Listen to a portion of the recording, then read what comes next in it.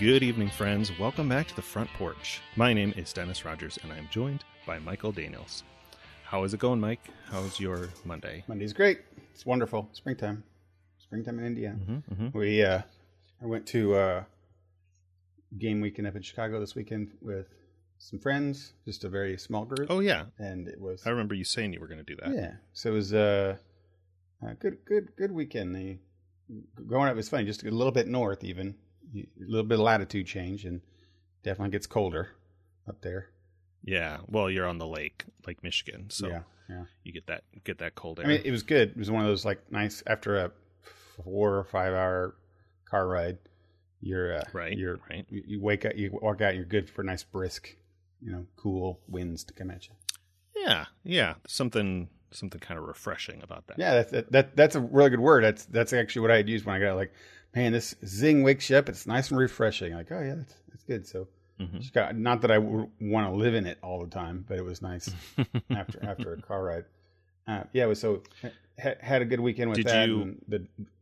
And Sunday was one of those. I never understood how you can do absolutely nothing but sit down in a car all day long, and then when you get home, you're just exhausted. I did nothing physically all day.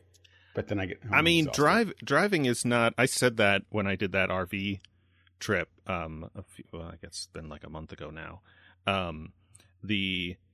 Some parts of, even when I wasn't in the wind, driving in the wind and in the mountains was the stressful part of driving a big RV. Mm-hmm. But even just going down the road and dealing with trucks passing me and being slower than most of the traffic and in an unfamiliar vehicle and all that, it still is a constant, I'm not going to say that NASCAR is as much of a sport as football, but you are still doing things with your body and your muscles that you don't normally do.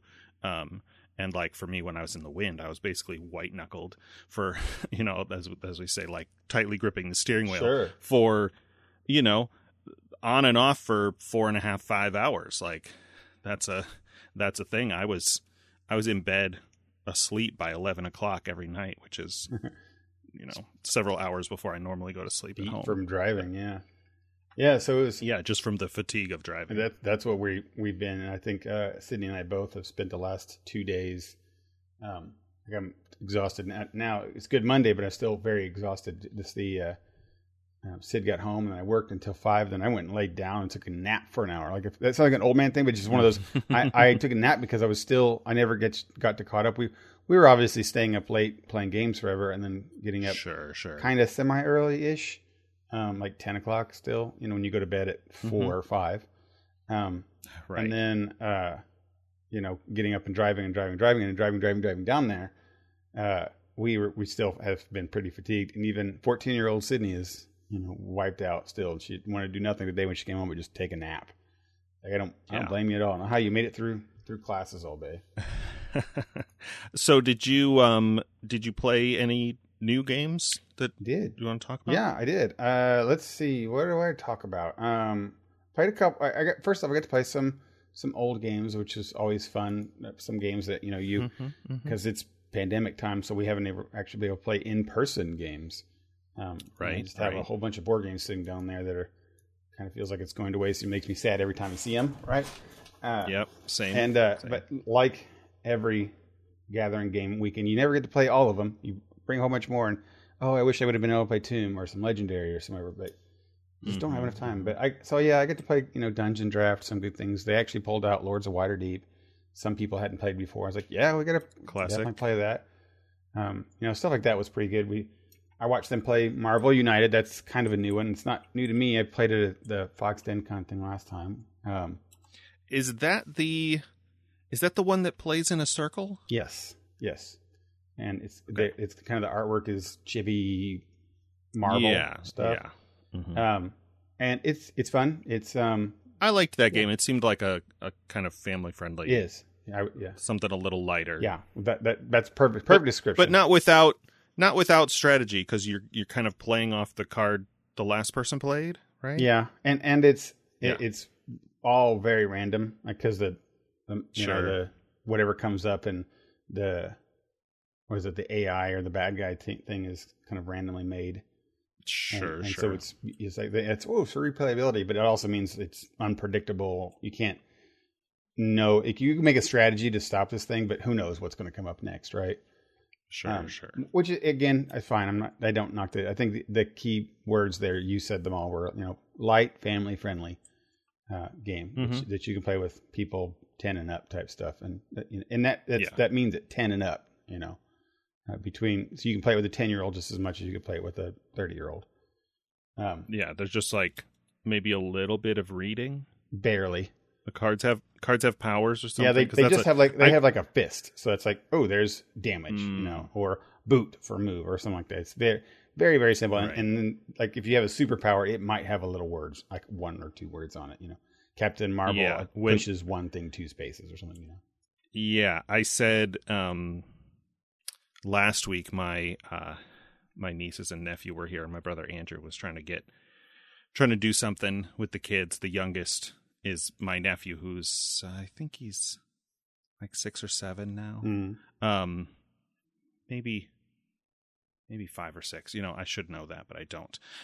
And he's old enough that Andrew asked my sister, his mom, can he read? Mm-hmm. And she was like, yeah, he can read a little bit. Right. And he was like, do you think he could play Smash Up? And my sister's like, he can't read that much. It's like, if you've ever played Smash Up, there's text on every card. Every card is different. Right. And has text on it. It's not, it's not Magic where there's, tiny text with keywords and a little bit of lore text and stuff. But it's closer to that than, a game like Monopoly, or even Monopoly has kind of a lot of reading. But Anyway, that's a thing I don't necessarily think of because I don't very often play games with kids. But how much reading is required, that's an important factor. Yeah, most of the cards for the characters have like I said, just punch, move, it's and mostly just symbols. Star. Yeah, it's like the symbol type stuff and wild card, right? I think those are the 3 main things. With the, like you said, the occasional half of sentence above them occasionally for their superpower, But for the most part, you're getting a punch, a move, or a super thing, and that's it, or 2 punches, Which again you don't really control. It's you have just a random deck, and you might need some punches, but it's just Captain Marvel. Whatever happens to come up, if there's 2 punches, 1 punches, it's just random cards that you have. But it's simple that way. It's supposed to be simple that way, and it doesn't take very long. I guess 30, 45 minutes at most. So that's good. It's I agree with the whole being a family friendly type thing, and each person has their own character deck. So you have a Captain Marvel or a Captain America or an Iron Man deck, that has that specific artwork, and so. The one I didn't play, like I said, I watched them play it. My buddy Dave had kickstarted it and played and bought most all the Kickstarter stuff. So he had I don't know. I guess the base game comes with something like maybe 8 characters. Okay, 7 or 8 characters. The Kickstarter, up whatever you call it, when you up it, you pay more for it. Came with something like add-ons or exclusives. Came with almost like 100 different characters. It was so many characters. Oh wow! Yeah, and you got all their cards. Well, they're like, are the character decks like 10 cards? Yeah, they're not Less very than much. 10 cards? Yeah, they're not a whole lot. Yeah, and it's not like you add to them or anything. So you have Black Widow deck, and that's right. Black Widow deck. But and that I shouldn't say 100. Maybe it was like 60 or so. And of those, 10 of those, 10 to 15 of those are villains that you can play. But it's that's kind of how the game is that you pick a villain and pick your heroes and you play, right? So getting that, it feels like to me getting that Kickstarter bonus seems really important type stuff. Now I know they have expansions. I don't know if they've come out with them where they are, but according to my buddy Dave, those Kickstarter bonus things aren't ever going to be released. They're like the Kickstarter exclusives. Sure, which is crazy because there's so much. If the game does well enough, they'll reprint it. Maybe, right? yeah, like, yeah. There's so many. They're not going to pass up a chance to make money, but right. And it's cool. Yeah. The miniatures they're not painted, but they're, like I said, they're the chibi versions of Marvel heroes, so they're very kind Oh of yeah, that had little molded plastic miniatures. Yeah. So, which now the thing about, you don't necessarily need them. You could have used like little cubes or something like somebody uses, but that's part of the game. So anyway, they played it, and it's very cool. And one thing that was neat about it, without going over the game at all, pretty much said that there's the villain deck, and then heroes are trying to beat the villain. And if the villain deck runs out, you lose, right? There's other ways for it to lose, but if the villain deck runs out, you lose. They have another extra. It is an expansion kind of box. It's the Infinity Gauntlet thing, and I thought it was really neat, kind of mechanically to do for that. Is that it's just 3 normal games that you play. 3 normal games of Marvel United, and you can play with the like Thanos' henchmen, boss decks. But they said you can pick any villain you want for those 3 games. Just shuffle 3 random infinity gems into the villain deck, and it's specific in spots, like put one 6 cards down, another one 18 cards down, another one 30 cards down. And the idea is that if you're fighting these guys, you're stopping them from finding the Infinity Stones. And then as they go through and they're playing the game, and when an Infinity Stone is revealed, that means Thanos found one of the stones, and you put it to the side. And after you play 3 games, however well you did, like if you failed and he actually got all 6 stones, you don't even play the boss, the 4th game. He just won and you lost. But if you went through and he didn't find them all, then Thanos takes it upon himself, and you play a 4th game with Thanos as the boss, which is kind of neat. It's just, it's just playing the normal game, but with a kind of meta, like tournament kind of feature. Yeah. That reminds me of how Feige and his guys were probably thinking about MCU films over the years. They're like, okay, we've got to make these movies, and it's a time to sprinkle another Infinity Stone in. It has been 3 movies since the last one. All right, we got to keep that, and that's right. That's how this kind of was. So, and they didn't play that, but I read the instructions in case we would play that, and I thought, and again, considering they're only like 30, 45 minutes, you can see how you could just ramp off 2 of these games, and next time play 2 more, and it's fine. That was a neat little fun thing for a light family hard thing. So anyway, they've played that one. The new things I played, and again, I won't go into mechanics in any of these things, but overall thoughts of them. I played Aliens, Another Glorious Day in the Core. It's an Aliens game with miniatures. Aliens. Aliens. James Cameron. Yep. With Ripley and stuff like that. And it's a co-op game with miniatures. It is That's cool. It is the most important thing I think about some of these games when you play a game that is themed is that it should make you feel like whatever it's themed, right? I think that otherwise you don't need it to be. I guess like Lords of Waterdeep doesn't make me feel like I'm going on a D&D adventure, right? It's still a great solid game, but it could be anything, right? Themed. But this one was really, really good with the theme. Like you felt pressure the whole time. It comes with like a scenario based game where you build the map together with tiles and stuff, and then you run the co-op scenario. And at least for that starter game, it came with several scenarios that were basically playing out scenes from the movie. The one we played was the introductory one, which was like, go find Newt, which was the little girl, save her and escape before the aliens kill you. So that's kind of a scene that happened. And all the mechanics and the way it plays definitely has a good feel of what the characters would be feeling. Like the aliens are hidden, you don't know where they're at, and then when they spawn, you think, oh my god, there's so many of them, and they just overwhelm you, and you murder lots of them, but then they just keep coming, and you feel pressure of time is going to run out. They're if you don't move quickly, you're going to indecisively, then you're going to lose type stuff. So it definitely gave the feel of the movie in it, and I really enjoyed that. Okay. It has the The mechanic it kind of has is that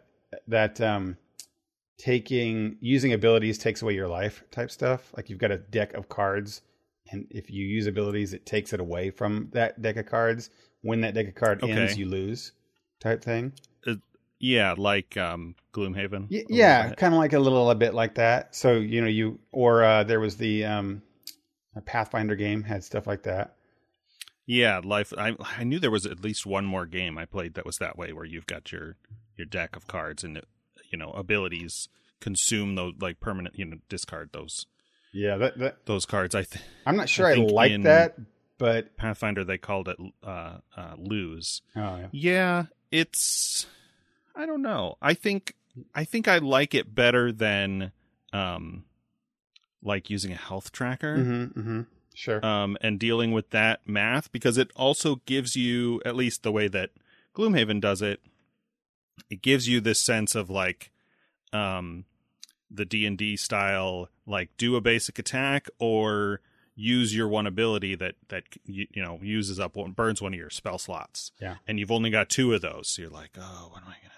Right. I guess I always have weird feelings of like crossing over your life essence type thing with your usage of powers. Like, and the thing was like you just mentioned, like I use a spell slot. Okay, it's fine using a spell slot, but that's actually drawing on my life force to play the game. Sure. Yeah. So, if you think about it that way, it is a little strange. I know in Gloomhaven, they just call it being exhausted. So it's like, here are your actions, whether that you think of that as mana, if you're a caster, or like your strength or stamina, if you're a physical damage kind of thing. You just get to a point where you've done everything you can do, and now you're out. Like you can't do a long rest. You're done for the day. Yeah. Yeah. And it, I'm poo-pooing a little bit, but it works, gives you the exact feeling that you can't get any other way. The idea of like having consequences for making a decision, like,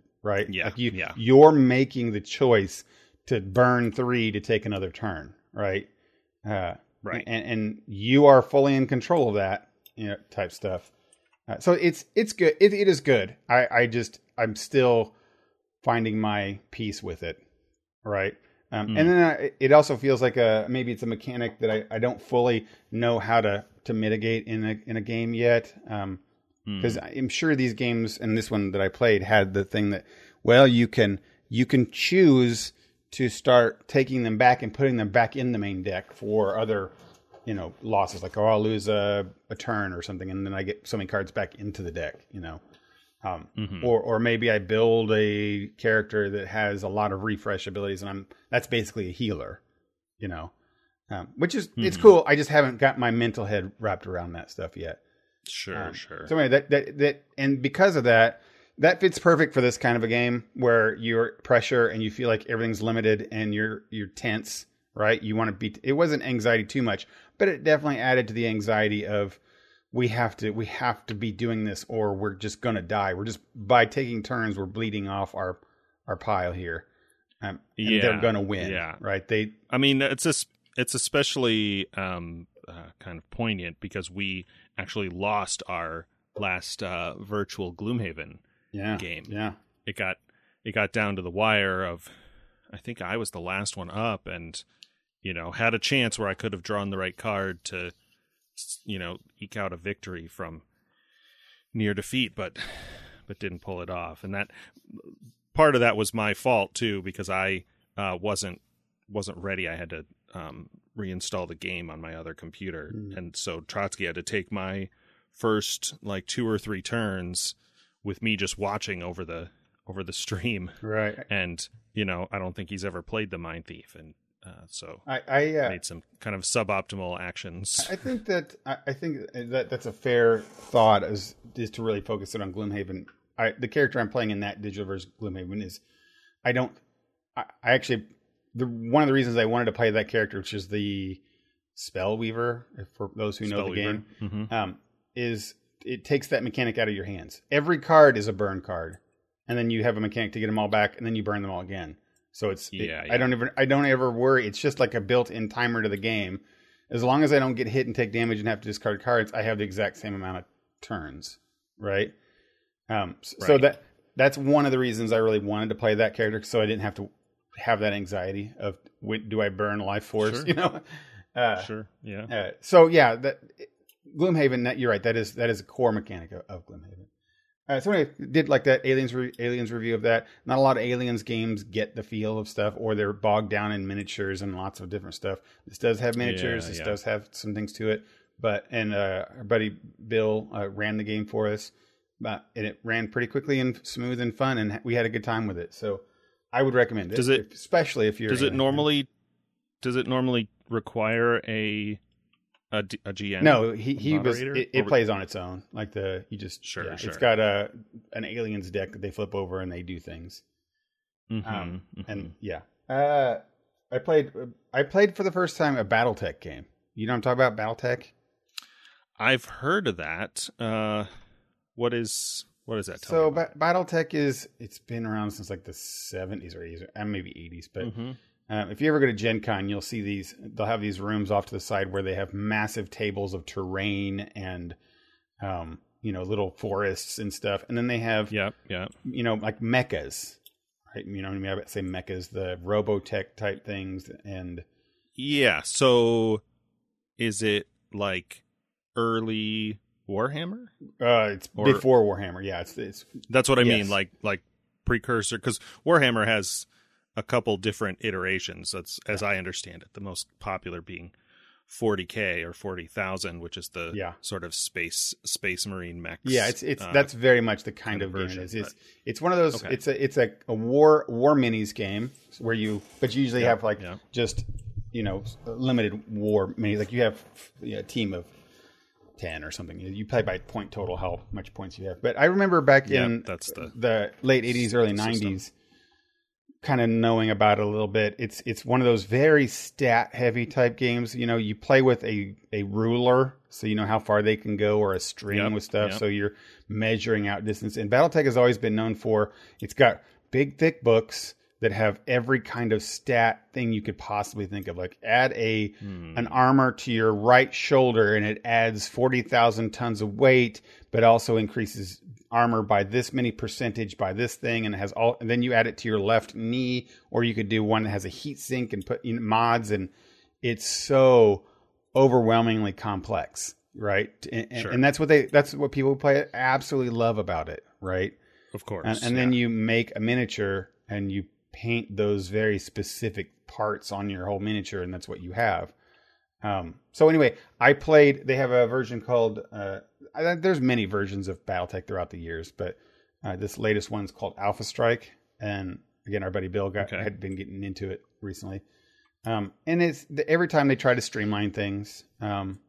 This is what he played was like a skirmish mode. He told me it's a 2-player, just basic rules type stuff. So you roll to attack, and if you hit, then you do damage. He says, like in the real game, you would like roll to hit first to see if you overheat, then if you penetrate fortress shields, and then armor pins. And if you do, you can see if you critically endangered your weapon. Like there's so much more to it, but this was the basic shoot hit version. Yeah, right? It's I think of those kind of games as like a video game where you have to do all the math. Yeah. And consider all the things. And for people, like I remember when we've had Bill on the show, he plays a game called Dust.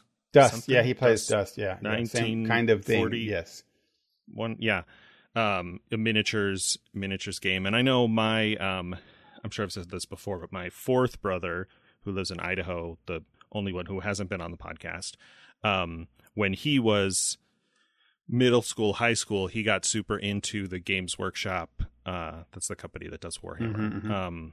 They had a Lord of the Rings game, so he had a bunch of little elves, and he'd paint them, and he made the big fortress out of styrofoam or whatever, and they would do big epic battles, him and his buddies. And I always I've always thought that they were very neat. Like I said, back in the late 80s, early 90s, I look at that stuff and I'm always inspired by, they take so much time on painting the terrains and the bushes because terrains and bushes and stuff have real effects. Like I'm not kidding. If it's got 30% cover, 45% cover. And it's and those people who could really know that stuff, I give them a lot of props, right? I guess, if you're a kid and you got one book, this is a cool book that does everything you could possibly imagine, right? But so nowadays it looks like they try to do, an introductory version, and then you can play the real version, right? So we played the introductory version, and it was fun. Sure. But some of the problems I've always had with these kind of games and miniature games like Dust or BattleTech and something have the same mechanic that I absolutely can't stand. It's called dice, where, you're like, to hit, for example, in this game, I roll 2 dice and I have to roll over a 7, right? So it's just friggin' 2d6s. I roll 1. Oh, I just don't hit. It doesn't matter how many guns I have. I roll the 2d6 6 times now, right? But still, I could roll all 1s and 2s, and then it's just stupid dice that And Bill is really good. I told him this week, and I was like, I think you just are okay with that. You play games, you're like, yeah, just lost because dice didn't go my way. And that's, I don't have the patience for that kind of stuff. I always get like rage table type thing when I'm going up against your little like R2D2 and with my death troopers, and R2D2 wins.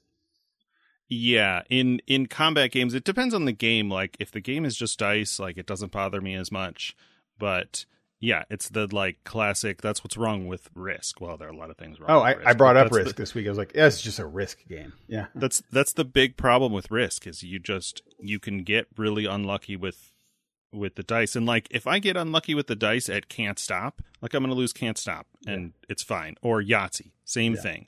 But in a strategy game, like you've put all this thought and planning into something to just get screwed over by the dice. Yeah, it's not very fun. Absolutely. And this game, the original BattleTech was made back when Risk was the big games, right? That was the mentality of games back then and how you used dice.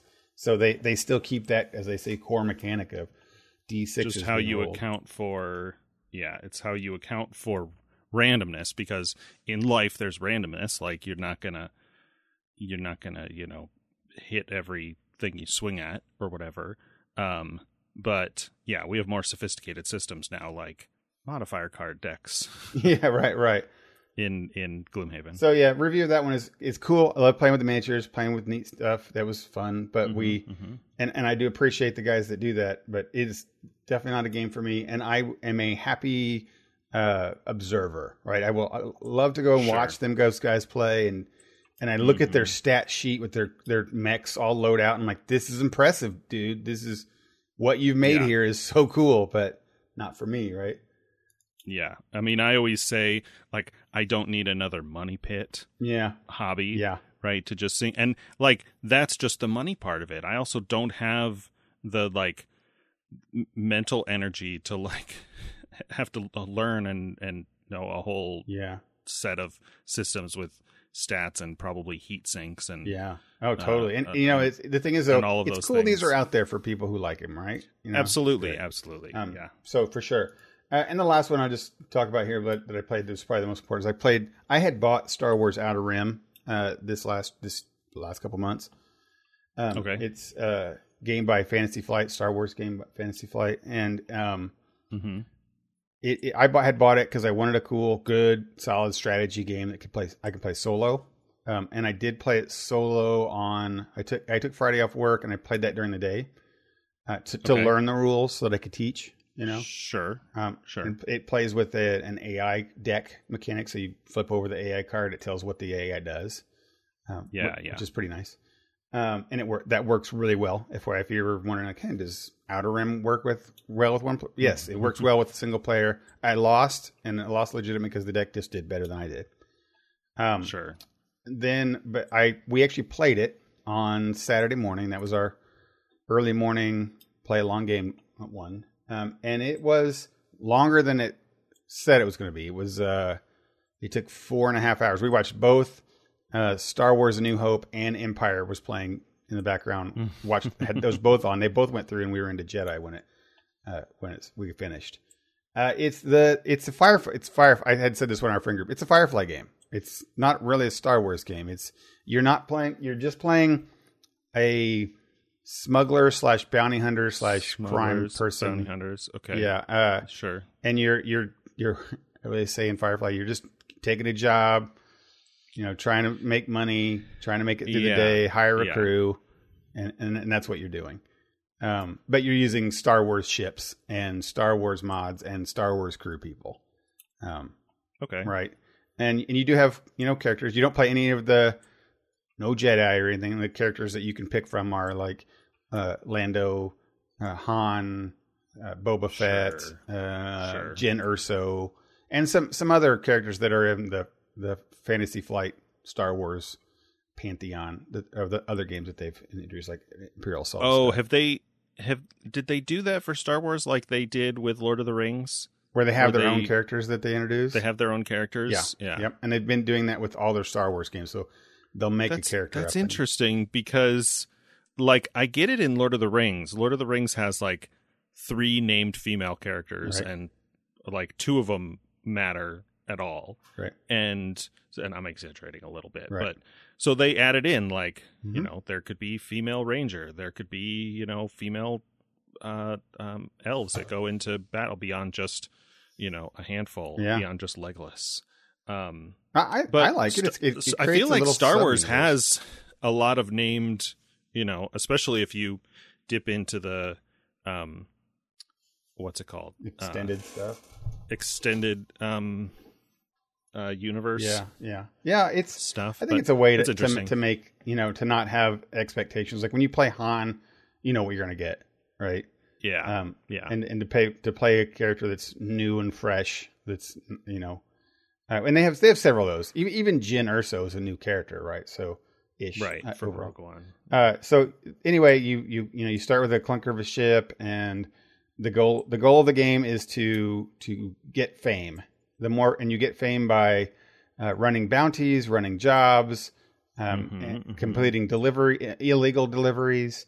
So that's how you. It does sound just like the Firefly game. It is just like that. And then you go from planet to planet, and there are patrols that you have to avoid, like the Firefly game. Avoid. Yeah, just like the Firefly. Do you interact at all in terms of like fighting or you can trading? You can. I definitely did and there was a bad moment in the game where I had to calm my own self down because I got attacked by another player.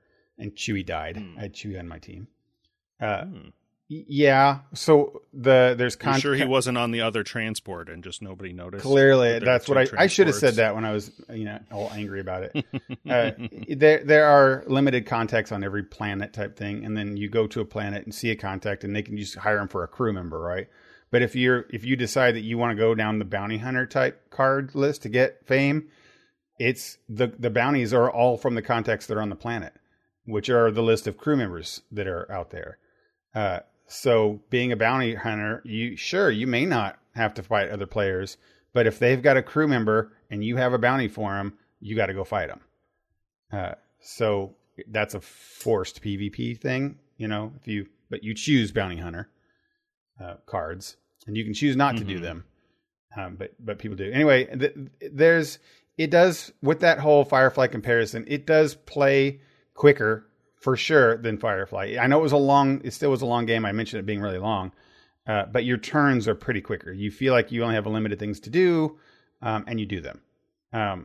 But I think what makes it slow is that you have to run several jobs or deliveries or whatever it might be to get a crew and to get a ship upgrades before you can finally start earning fame, right? Okay. So half the game, like the 2 hours, is just trying to get a crew. It's like initial sort of thing. Do you feel like it was as punishing, as unforgiving as the Firefly game? Oh, no, not at all. I don't think so. I mean, it's definitely... You're making progress. I feel like I'm always making progress for sure at what I'm doing. Okay. And like I said, we played it's max 4 players. We felt like we were moving stuff. And after we were all done, we were like, oh man, it was a long game. But then an hour later, we were like, I really enjoyed that game. I just feel like there should be ways to make it go quicker. Like we kept racking our brains a lot. Like, what is it that was taking so long? And I think it's just like the main way of the game is that you have to do so many steps to get to the point where you can do the stuff, right? Yeah. And you are actively playing the game to get the credits to get the stuff. Is so it's just an actively playing game for that long. Yeah, Fantasy Flight has a whole section of their catalog of games that are those kind of Twilight Imperium and the Game of Thrones game. Just the two off the top of my head, like just those kind of giant box all afternoon kind of games. So I'm sure that in designing this, I'm sure that they took hints from the Firefly game, but then at a certain point we're like, yeah, it doesn't need to be any more streamlined than this because it's just this kind of game. It's going to take this long. Yeah. They have made a lot of improvements from what the Firefly game was. Namely that, again, I remember in Firefly, you felt like you were just doing nothing for a long time. Like you were just... You spend a lot of time being really ineffectual just with short travel distances and stuff. Mm-hmm. And then when there was something where you were doing a job and you would draw a random card, and if you failed in a dice check, you would not only fail at the quest, right, and waste your turn, but you would also lose like one of your crew and one piece of equipment. So now you have to go back somewhere else to pick up a replacement crew and replacement. So like, not only were you not making progress, but you suddenly had this massive setback, which, does not feel good in a game that takes all afternoon where you're not really interacting with other people who are also playing that game. Right, for sure. No, this one, like when you die, the only downside is that your next turn, instead of getting your salary, like passing go to get your salary, you just heal all your points. You do lose, you lose a very minimal amount of money.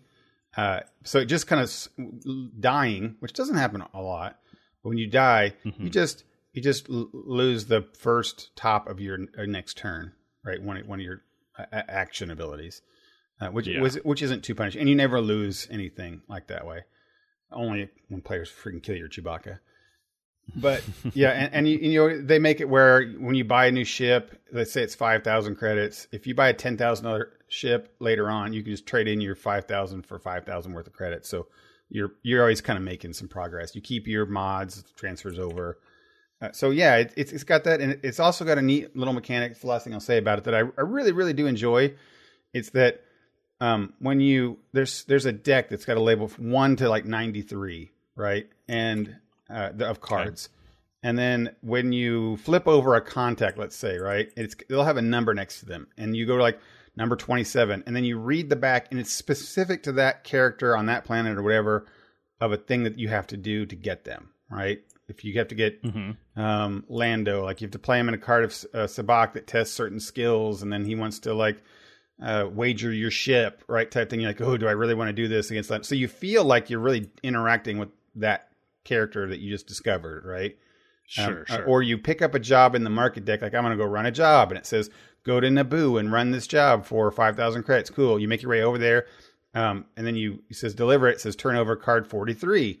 Pick 43, and it tells you like it's flavor text of, okay, you're sneaking into the palace and you see that there's guards. You have to test stealth to get past them.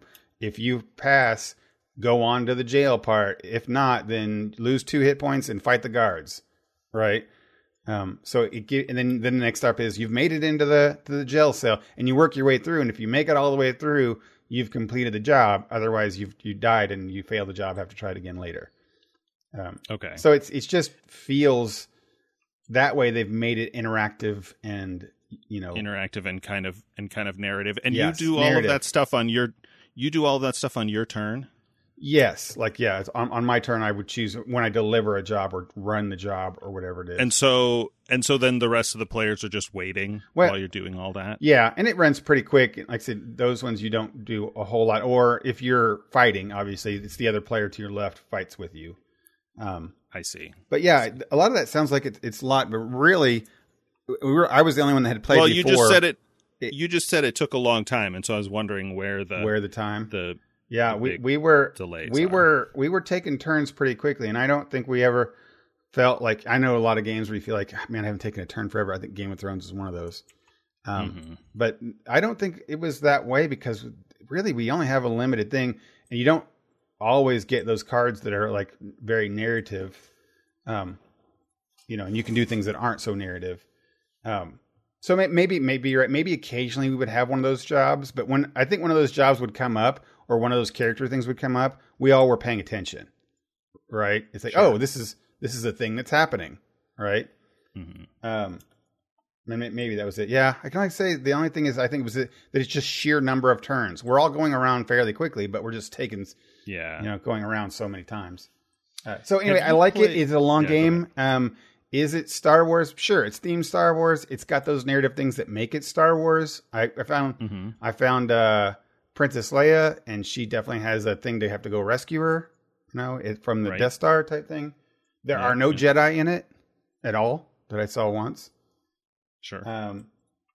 But it is not one that you want to play for a light. It is what I would always say a classic Fantasy Flight game, where it has bits and pieces and parts, and it's going to take a long time. Take a long time to play. So that was a lot for this weekend thing. But yeah, that's right. It's good to play some of those things. I haven't played them in so long, right?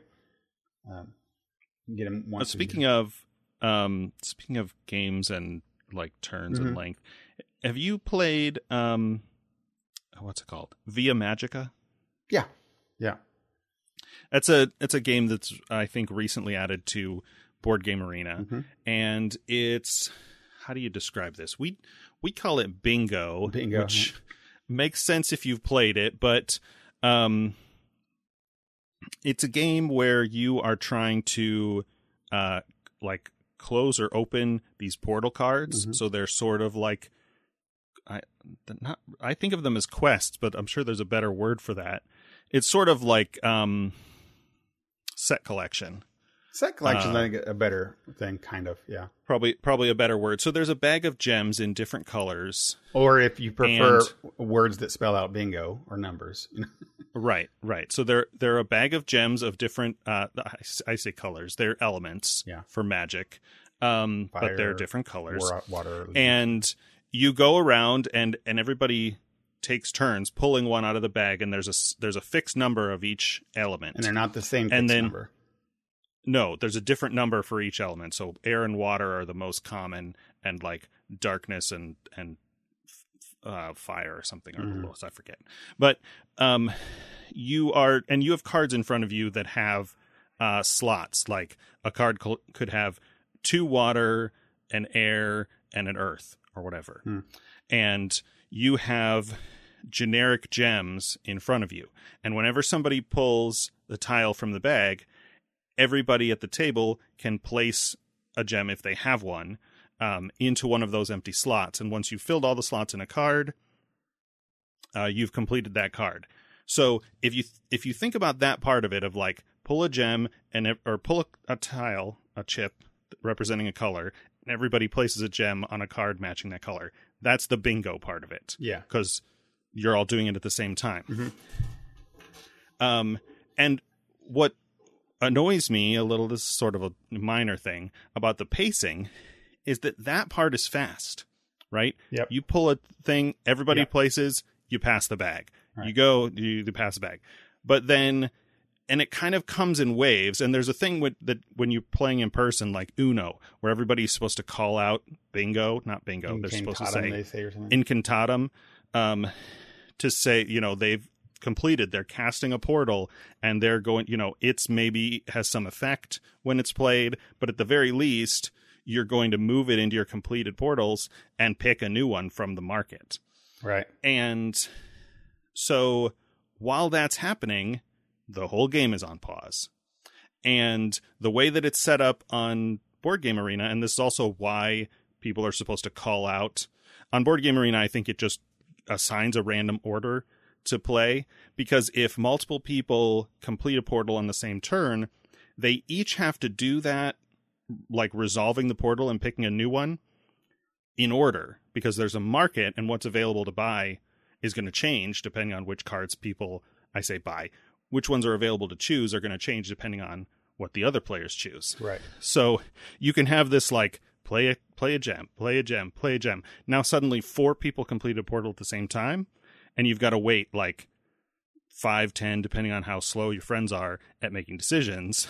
Like the whole game is on pause while you're waiting. Like, okay, this person, they've got to do the thing. Okay, now this person has to go and do it. And it's a weird sort of, and it annoys me. I said earlier that it annoys me. So the part of it that annoys me is that you've got this fast gameplay cadence that just gets paused. Right, it does. And the other thing about that annoys me is that the people holding the game up are winning. Right. I mean, they might not be winning, but they've just achieved the goal, one of the goals that everybody else is trying to achieve. Right. So I'm like, you're winning and you're making us wait for you. And you're making us I know that it's not malicious. It's a thing that I have a little bit of a pet peeve about lately, but it's just a weird kind of thing. But the game itself is fine. I don't mind it from a. It's weird. It's a unique as a light, quick game. But you're right. I say light, quick game, and then I think of that time what you're just talking about, like that it takes forever on those times. I'm like, it is a light, quick game. It wasn't so darn long when people are picking stuff. It's really my only complaint. Like otherwise, it's you look at it, you see a lot of cards, a lot of symbols, little bit. There aren't a lot of bits. There are chips and one color of gems. But if you had it out on a table, people would look at it and go, "Ooh, that looks like a complicated, like, Lords of Waterdeep kind of thing." And it's not. It's so much simpler. It's deceptively simple for how complicated it looks. Speaking of Lords of Waterdeep and Board Game Arena and all that, I know we weren't set to talk about this, and we don't want to talk too much about it because we're going to talk about it maybe next week. But we also started playing that new game called Arnak, right? Like we just discovering this new game that's kind of that's I'm doing the thing that I often do with a new game on Board Game Arena, and am mostly just hovering over things and clicking on stuff until it lets me do. I will say that the how to play video that I watched on it was very good. It did nice. I started that video. It seemed like it was going to be good and informative, but he spent a lot of time talking about how to set it up. Oh, I skipped that. I just went straight to the. Doesn't matter to me. Like I kept moving forward, and I'm like, okay, now I don't know, and I'm like, you know what? It's Board Game Arena. I'm just gonna. I'll figure it out later, and then I get in the mode when I'm on Board Game Arena, and I have like 6 games, and I'm like, okay, I'm going to go. I'm gonna make a decision, right? I'm going to pick a tile in King Domino and place it. And I'm going to go to automobiles, and I'm going to play I don't think we've talked about that game either. That's a good, cool kind of racing game that lands somewhere in between Formula D and the more simple, like Down Force. Yeah, I think we talked about it because that one time we had like a 12-hour game or something we played. That's right.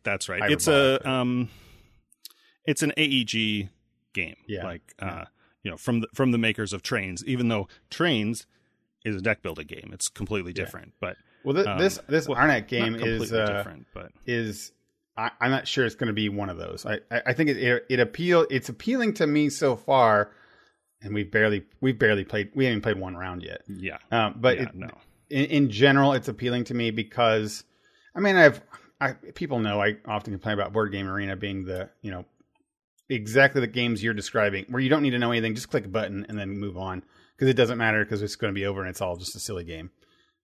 That's most of Board Game Arena games. Not all of them for sure. I'd say 60% of the Board Game Arena games are like, I just pick the princess and then move on, right? And a lot of the games that we play a lot are that way. Like Terra Mystica is certainly not that way. Not that way, right. And this one feels like not one of those. This feels like one of those. There's only 5 rounds of the game. You've got to know there's so many things going around. The Pretzel was kind of like that too. This feels like a better Pretzel, sorry, it's not called Pretzel officially. What's it called? Quetzal. Quetzal. We call it Pretzel. But so we're playing it as a introductory. For 2 other of our friends are playing it with us, and we're gonna play it. And then on Tuesday, I think we're actually gonna play it right, and then we'll talk about it next week. I think that's the plan. It's a 2 to 4 player. So yeah, so we'll talk about it next week. But it's one that I hadn't heard of or seen, and it's a mixes deck builder with worker placement, which those two things are like always pique up my personal interest. I like both of those things. Right. But it also might have too many fiddly bits. Like this, I've got it in front of me now. The board looks like so many things. I cannot imagine. Yeah, there's so much symbology. I'm like, what is all of that? So much. Right. It's not as complicated as it looks, but you first look at it and you're like, I couldn't imagine setting all the bits and pieces out on the board if you want to play it. Right. Could not imagine. So this may actually be one of those things that's like really fun and good, but just friggin' play it on Board Game Arena. Don't buy it in real person, which is, that's an interesting topic in someday is like what games are really fun and great, Seven Wonders, but terrible with setup, Seven Wonders. Right. So digital implementations of them. Man, yeah. So anyway, what did you do this weekend? What did I do? Man, we're like almost done with the show. We're already going. So, my parents have gone down to Florida to be with David and his wife. They are expecting another baby, and so they're down there with them. So, Grandma can be with them for that, or mother-in-law. She can imprint on the baby. yeah, I don't know. Anyway, I only bring that up to say we've not watched any more Marvel movies. Oh, no Marvel update. Okay. So no update on that. I am here with my two youngest siblings, who the three of us are the biggest anime watchers. Yep. The downside to that is we were trying to decide something to watch. Andrew has already watched all of it on his own. So he's like, yeah, I don't really want to watch that. But so we watched a movie yesterday that is on Netflix called Garden of Words. Okay. I don't want to say anything about it because it's definitely one of those like the story is in the mystery sort of. But the animation and the art of it was very gorgeous and beautiful, as a lot of those anime movies can be, kind of in the same category as Violet Evergarden. Yeah, right. I'm in a mood for that. I mean, I always tell you about how I got to be in the mood for something. And I've got so much on the recommended queue for an anime already. So yeah, you're not gonna have a hard time picking. Right. So, my sister and I have picked up two old shows, one kind of old show and one very old show. The kind of old show is called Fate. Yeah. And Fate is a, how do I want to call it? It's a universe. The one we're watching is on Netflix. It's sort of the main entry-level one that people start with. It's called Fate Stay Night. Okay. And I think it's the second one. So, like, they made an original one, and then they remade it, and people who watched both say, yeah, you get more out of the second one if you've seen the first one, but the first one is such a mess that you don't have to, or something like that. Okay. Most people start with this second one. And we're about 5 or 6 episodes into it. It starts in an odd way, and I know that I have said on the podcast, like within the last month, that I've never seen a anime series that has episodes longer than half an hour, or 22, 23 minutes. Yeah. And this series started with 2 double-length 45-minute episodes.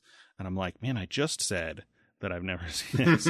But they're really, like, they have a kind of natural break in the middle. It's like some of those episodes in the middle, later seasons of The Office, where they were clearly aired as 2-parters, but on Netflix or on DVDs, they're 1 40-minute episode. Yeah.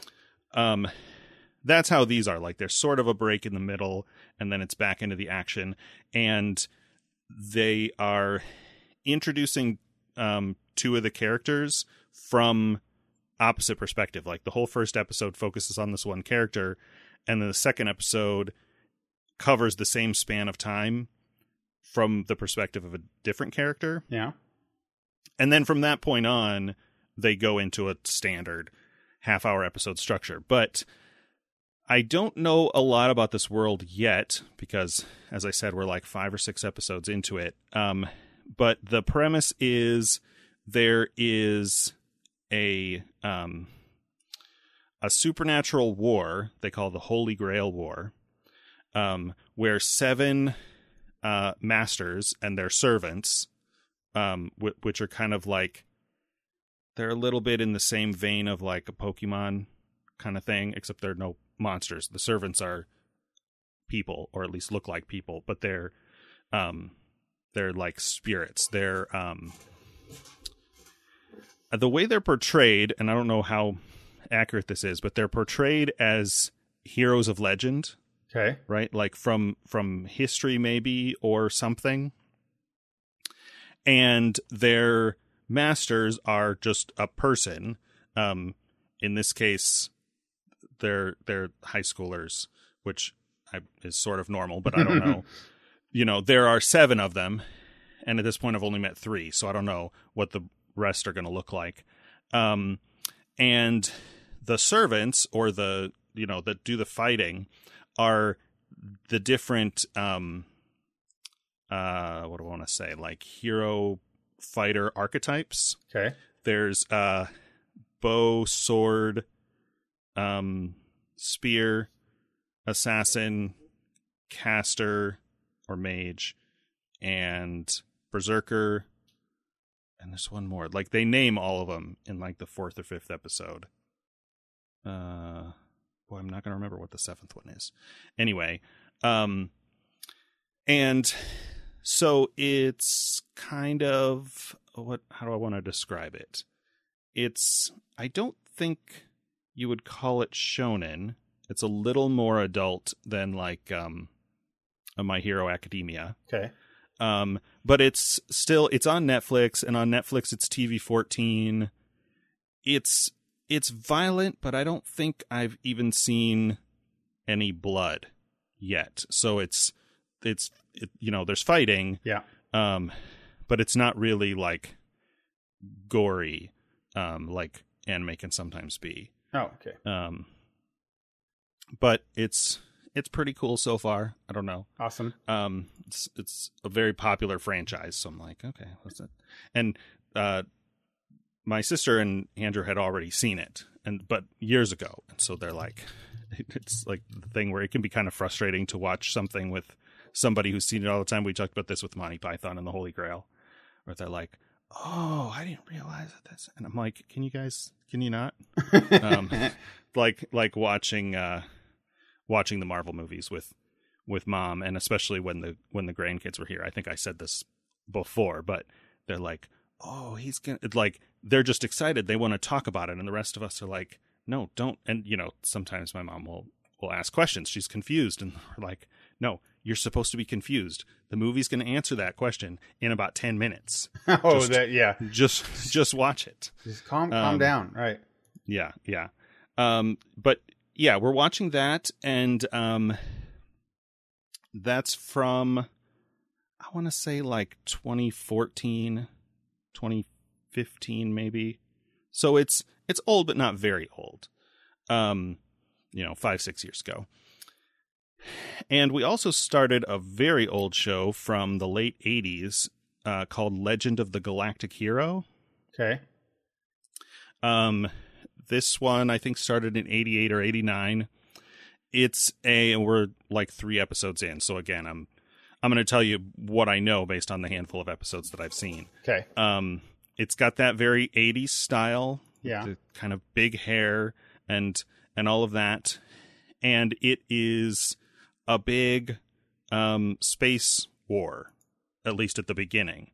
There are 2 massive coalitions of planets. Okay. One is a galactic empire, and the other is an alliance of free states, free planets, okay. Free Planets Alliance, something like that. And so they seem a little bit like one is vaguely analogous to the United States, where the other is maybe a little more like Germany or pre, standard monarchy or empire with lords and aristocracy and that kind of stuff. Mm-hmm.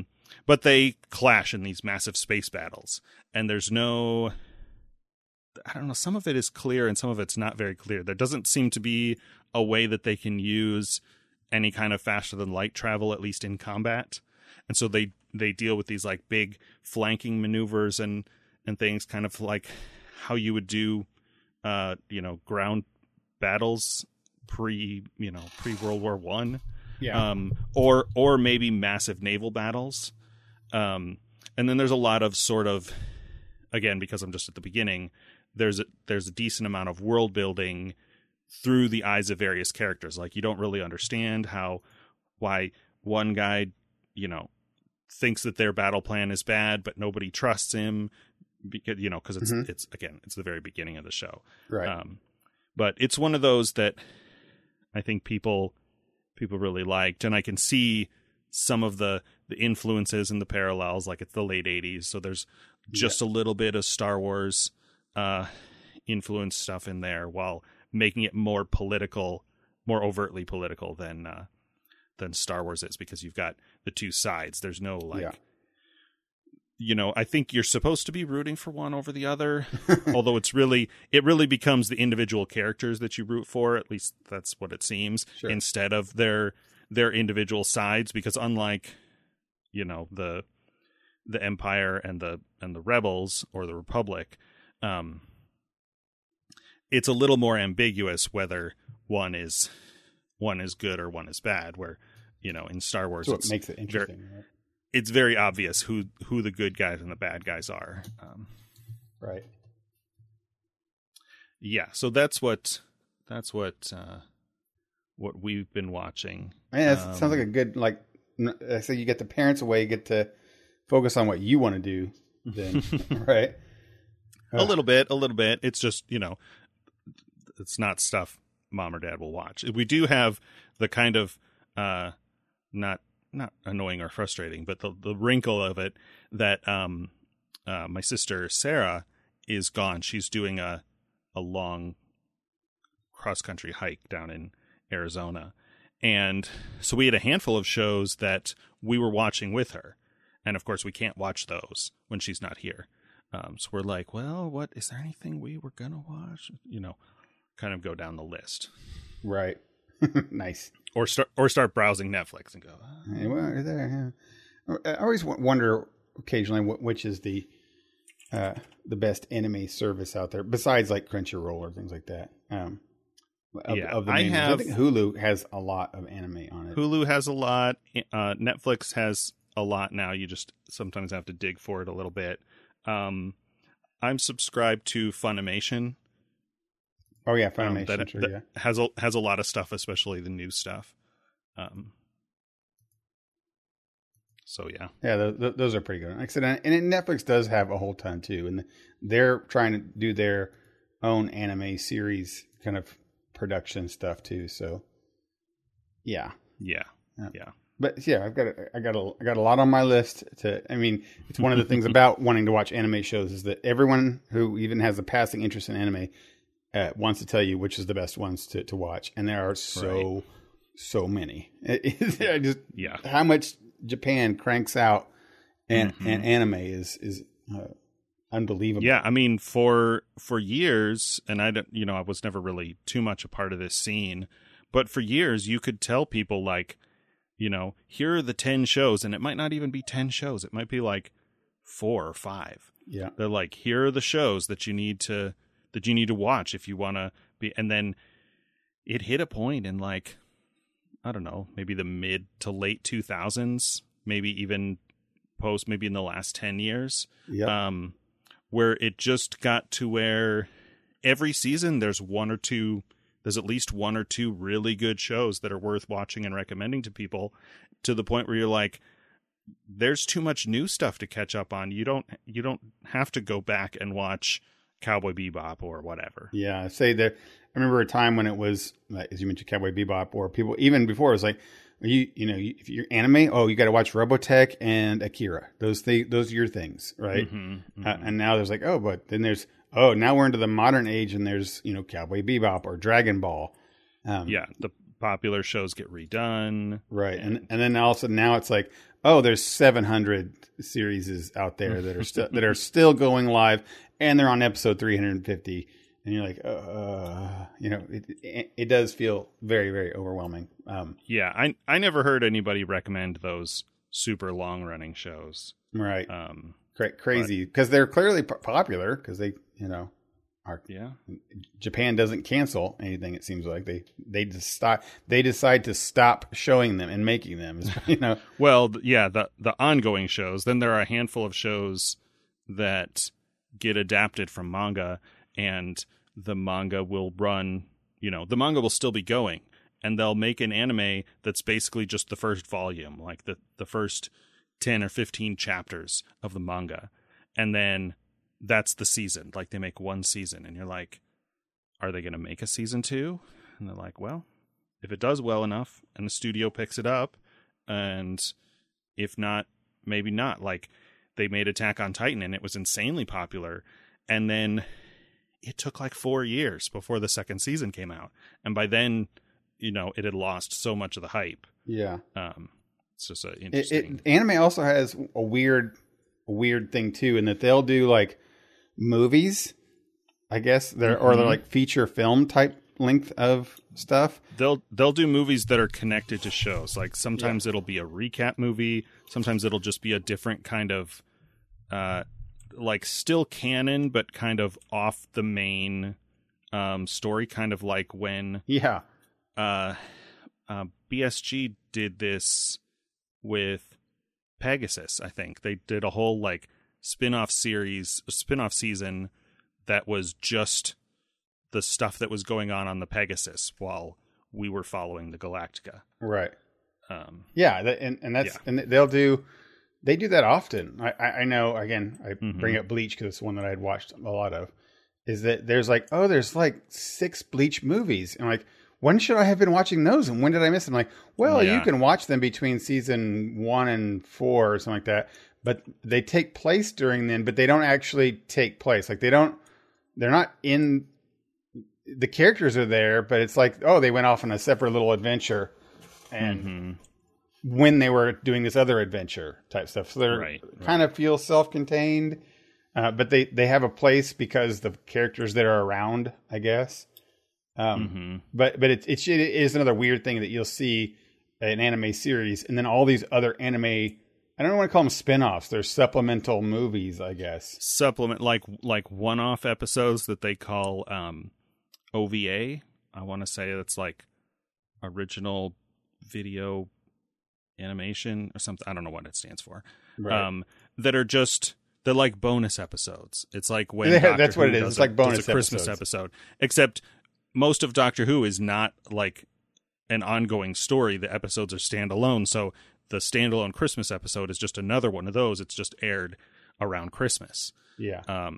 Yeah. And the final thing was weird with a lot of anime stuff, especially since, like you said, they have mangas they're based on that clearly don't want to end. They just want to keep writing. Is that, Ash is never going to catch them all. Right. Like he's never going to catch them all.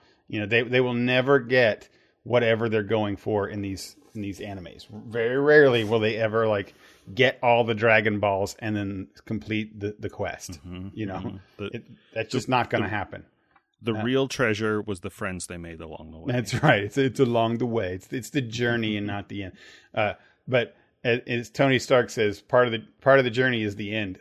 Anime often forgets that part of it, that there has to be an end. Matter of fact, I don't even know of an anime that I watched that was a series that has an ending, like an end cap to the series, except for the Western ones like The Last Airbender and things like that. And Korra and whatever, they have endings. Yeah, I've seen a handful. Sometimes the ending is just like a hint or a hook of something that could be in a sequel or spin-off. Like, so that they just leave it drifting still, which is the worst kind of ending. It's like, or sometimes they resolve most of it, but maybe there's a little something that could be there. Definitely some of the romance ones that I've seen will resolve, you know, the couple who are, you know, hate each other at the beginning and then evolve through reluctant friends and allies to falling in love and getting together at the end. And then you know, the whole story is there. Yeah. But yeah, it depends on the genre, I think. It does. It is. I think honestly, anime is the journey, or at least series anime is about the journey. It is why I tend to like the show anime ones, like that are not show, like the movie ones that are like self-contained. You watch a thing, Mm-hmm. you know. I like Sure. I like those because I get my anime fix, but not have to be committed for the next to something that's not going to end. Right. Right. That's the key. Or even another thing. This is very generalizing out of the 8 billion animes out there. They don't always have arc ends either. Right. They don't have complete stories. You can't say like season 1 was the story about this. Season 2 was the story about. It's just kind of like Akira has his family's killed by this demon who he never sees again, but he always wants to find and never finds. But then along the way, he starts another storyline with this other character, and it never ever really gets resolved either. But he's always fighting it, and so they don't. And then maybe they might end something, but then by that the demon turns into a god who was actually the one who really did it forever, and they never finish. Like, it's just a lot of the animes are always continuing to process new things to keep you that it's always like, here's the carrot, keep going with the carrot. And I know I'm being very broad. Clearly that's not the thing. That was my feeling with what was the one you just Attack on Titan? Like, it just kept feeling like it was just carroting on and sticking on me, never ending, and it's drawing out. Yeah, forever. they've split this last season into 2 parts, so they're on a break again. Of course they did. Yeah, that you know, I don't know. I'll give them a little COVID leeway this time, but Sure. even when it started, it had weird pacing issues. I don't know. I haven't read the manga, so I don't know whether that comes from that at all, but it felt like, you know, like a lot of stuff would happen and then things would get really slow and like nothing happens for, you know, half a season arc or whatever. But and again, I didn't feel like there was much resolution to, and I don't know if this is one of those, like, it's supposed to be just a encapsulated show that's so many seasons long, but yeah, I mean, that's again, I don't know what they've done with the manga, or if the manga is even finished. I know it has the thing that that comic books can have, where the production time on manga or comics is so long because of all the art. And if you have a series that's a lot of art with not a lot of dialogue, you can go through a release, if your release is once a week. And even once a week sometimes seems fast, depending on their staff. Like, if it's one person, I'm like, how is this one guy drawing all of these panels and all, you know, some of these really beautiful panels with all this dialogue, doing that every week? right. But then when you read it, you're like, oh, I just read one conversation and now I got to wait another week. Yeah. You know, like a lot of series, when they adapt to anime, a episode of the anime will be a chapter of the manga. And usually I think that's if the manga is like around 20-25 pages. It's kind of a storyboard kind of thing. Yeah. But well, I know that, like, Sydney had read several mangas, and it's as she's reading them, I remember I would occasionally ask her, "Oh, did you finish that, or do you need more, or whatever?" And it wasn't ever a finishing. It was always I never finished the thing. It just peters out, right? It's just like I'm exhausted of reading it for so long, and I'll read something new now. Sure. And there's no, again, it's not, so that's the comparable. I'm glad you mentioned comics. That's the comparable thing that I think with my mentality it comes to when I'm reading X-Men. They have a storyline that happens, and it's ongoing, and there might be some things that overarching, like a new villain gets introduced, and then they've been a villain forever for a while. They come in here, but you have a story about the Phoenix, right? And it attacks, and there's a thing that happens, and we all get together and we fight it, or we solve it, or we do diplomacy, or meet a new race, or whatever, right? And then it ends, right? It might take 6 months or a year, whatever, but that series, that topic ends, and then you have a new thing start, right? A new story start. Yeah, that's how My Hero Academia is. Like, there are ongoing arcs in terms of Deku and his journey and some of the other main characters, but the individual, like, you know, some new problem comes up, or some new fight or whatever, and they'll go through that, and it might have implications or consequences, but like the events of it are encapsulated in a handful of episodes, and then they're done. Yeah, I think of what was that movie that came out that was a real life movie with the girl that was it's inspired from an anime, and she has really big eyes, was a robot girl. Alita, Battle Angel. Right, Battle Angel Alita. Like that was a perfect example. It's like, even that movie feels like, now that I look back on it, nothing was really resolved. Right? Because that's not how the manga works. It's not how anything works. It's just here's a piece of it that continues to go on. Yeah, it's set up in world building, and you really, I mean, it's a movie, so you don't have a lot of time. That's my point with the anime stuff, is that it's investment in a long thing that won't have a resolution, because it's just about the set pieces as you go along and the characters that are in those set pieces. Sure. Right. Which is, it's just a different way of, you know, a medium to take. It's, you know, it's probably less than going like, you know, what should I read if I want to learn about Spider-Man?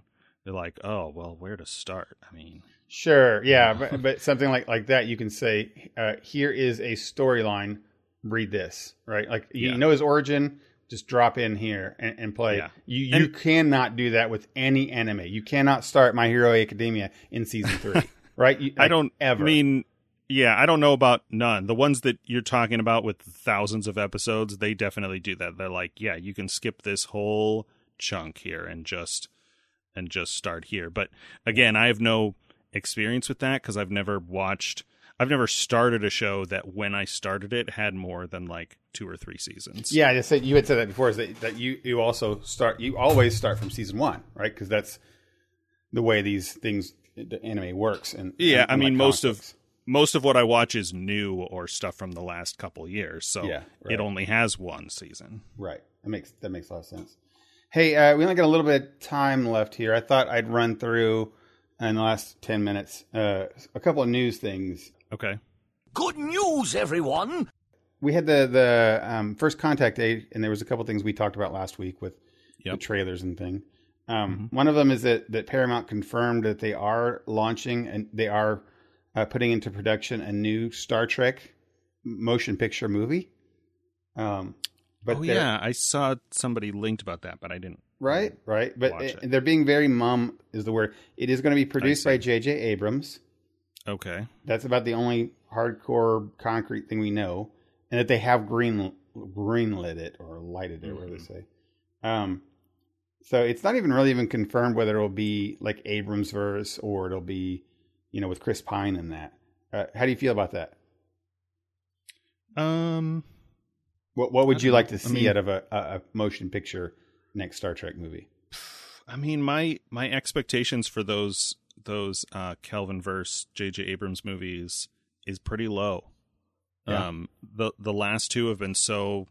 I mean, do you want to see a Discovery movie or a Picard movie or Next Generation movie? I want to see a Strange New Worlds movie. No, I don't know. I mean, they've all been. They're so like swashbuckly and big summer adventure movies that I don't, I don't expect them to not be kind of silly and kind of ignore some of the rules and, make no sense at the conclusion of it, because that's that's just what they've been. I mean, even from the first one, which I think was probably the best, they're all just kind of forgettable. Yeah. I mean, the same. But I have fun watching them. So the same could kind of be said in retrospect of many of like the Next Generation movies too. Like, sure, I mean, and same thing with the original series movies. Some are very memorable. Some are like, yeah. So which is kind of begs the question of like, Star Trek definitely has movies, but I don't know if the movies are important for Trek fans as much as series are for Trek fans, right? Like I think a Star Trek fan would say, "Hey, do you want a new? We're not having any Star Trek. Do you want a new series, or do you want a new like TV series made for TV, or do you want a new full feature Hollywood blockbuster movie?" I think Trekkie fans would usually say a new series, right? Yeah, I think the series or the movies used to be a place where you could really raise the stakes, right? You could crash the Enterprise on a planet in a movie. Until they did it like 70 times every time. Yeah, until they did it at least twice. both universes did it, and then of course Abrams does it all the time. Right. But the the capability for special effects in television has gotten so high that you can do whatever you want. You can have a massive space battle that all looks, real. It's not the Deep Space Nine kind of like the same recycled shots of a few turrets. Yeah. That you see over and over, kind of thing. You can have big epic battles, and you can destroy ships and overthrow the Federation in a TV show. A TV show, yeah. So I don't know that.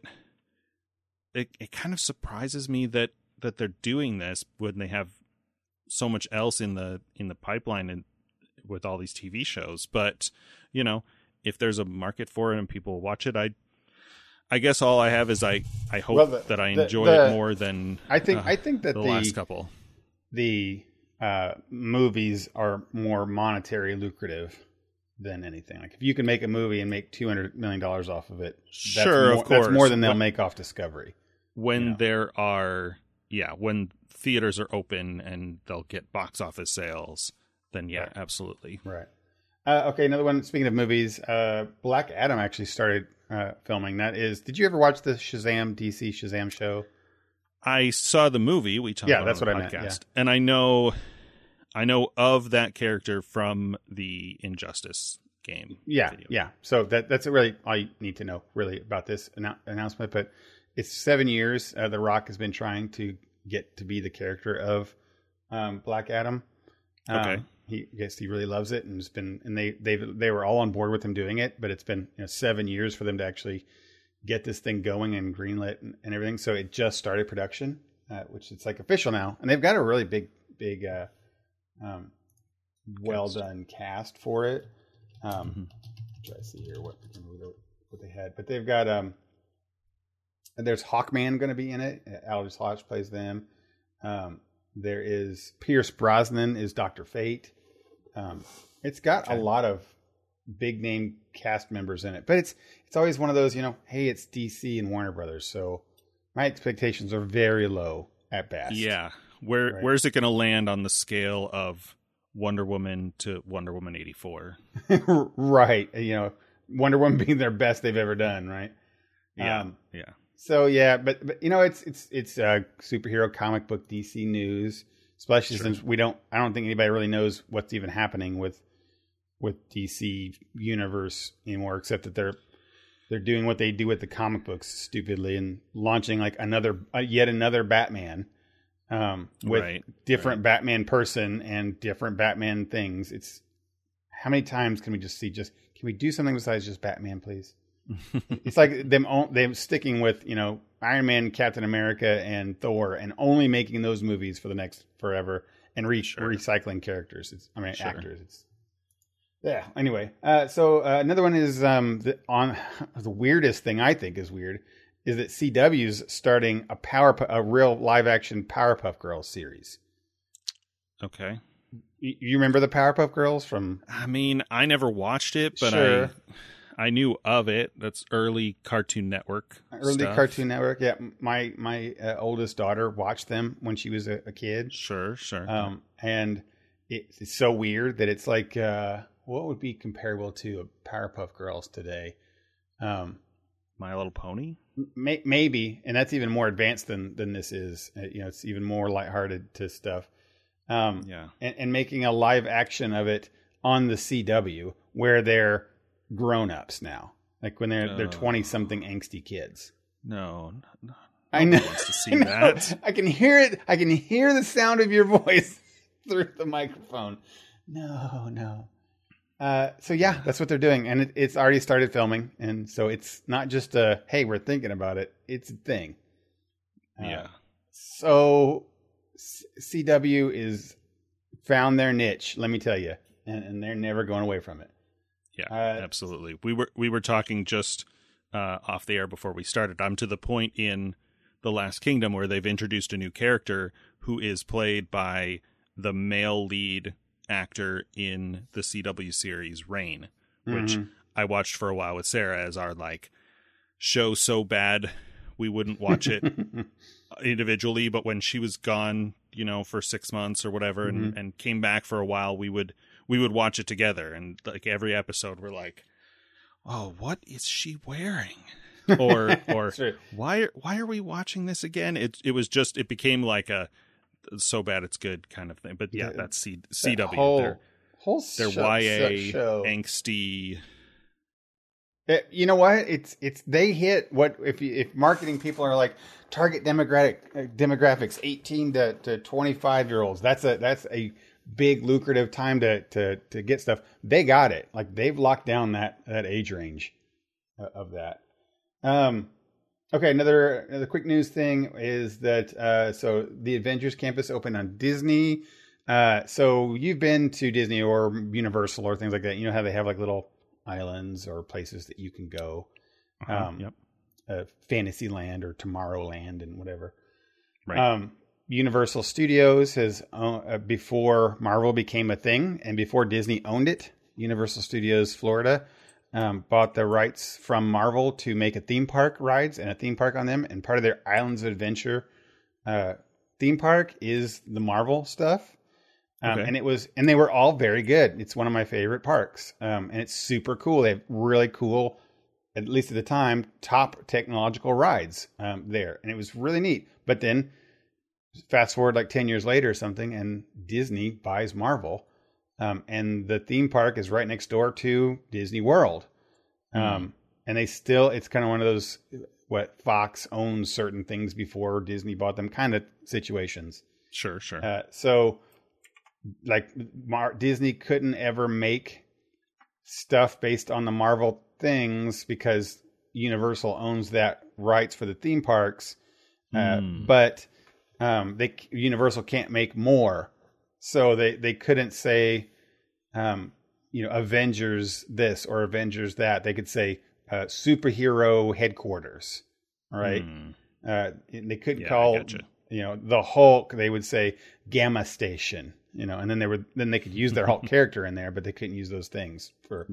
But now the MCU stuff has enough stuff that they can use that based on their MCU, but not the comic book. Okay, sure. Yeah, so in Disneyland in California, they finally have we have our first Marvel theme park thing from Walt Disney World or Walt Disney Company. It's called Avengers Campus. It's opening up. Interesting. People are excited about it. Disney always does things so amazing, and to have a Marvel world would be very cool, but they not until Universal gives up the goat on that, which they're not, because it's a major part of their thing, which is so weird because they can't ever change, right? Their stuff is stuck how it is, and interesting. Yeah, so weird. It's a weird little thing. And the last bit is that Sony has finally made a deal with their movies that they make Spider-Man movies. It's in cooperation with the Marvel people and Kevin Feige.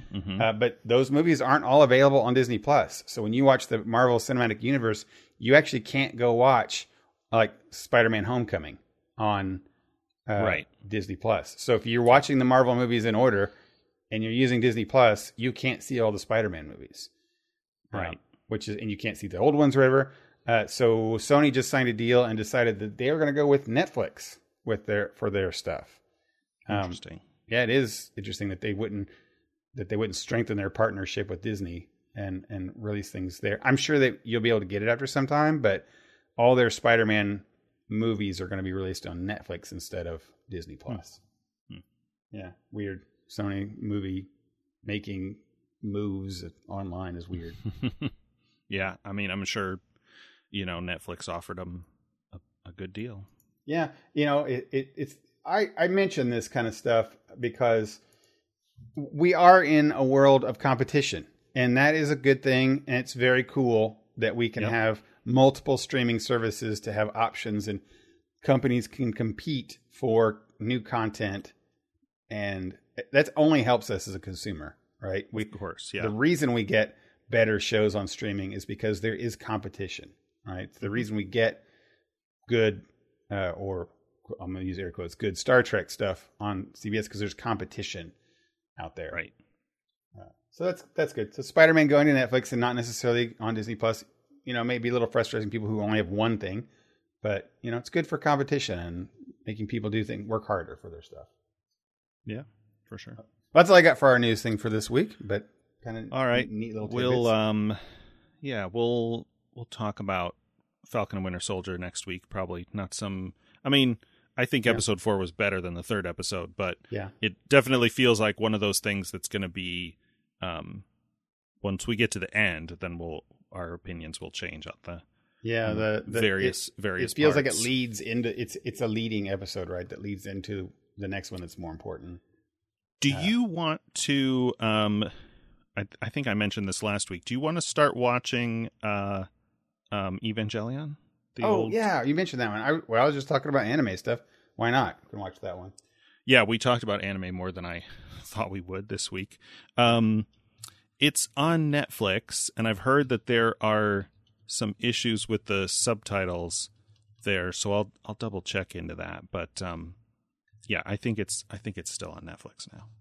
Yeah, I remember seeing it there once upon a time. Now, is it real quick for our listeners who want to watch it?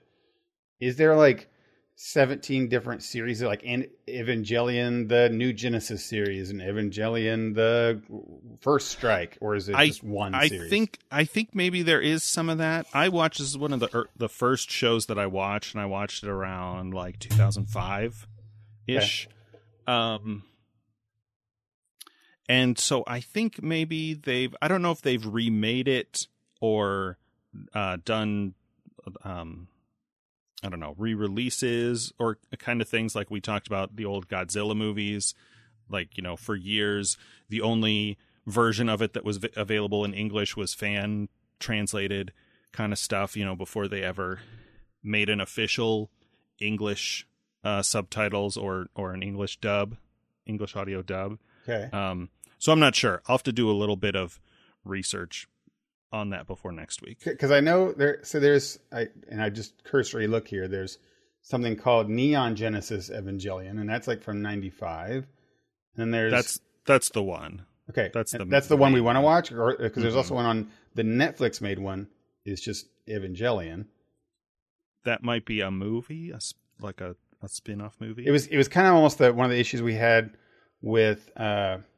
What's that really show that was on Netflix? Anime watched way before even the poster thing that you really, really enjoyed, with the girl who wrote letters.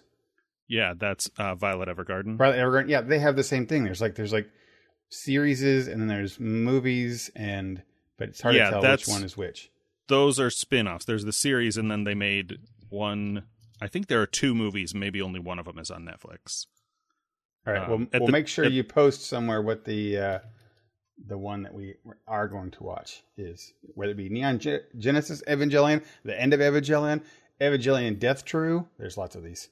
Okay. The one you see on Netflix that's called Neon Genesis Evangelion, that's the main series. The main series. Best I can tell. I'll double check, but I'm 90% sure that's got it. That's the case. Neon being new, right? New beginning Evangelion. So Yeah, new beginning.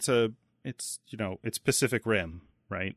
Obviously, Do you like that stuff? Way before Pacific Rim, but kaiju and robots fighting each other. Yeah. Cool. All right, man. Cool. All right. This you've been listening to The Front Porch. This is episode 190. Thanks as always to our friends at Geek Scholars Movie News and LRM Online.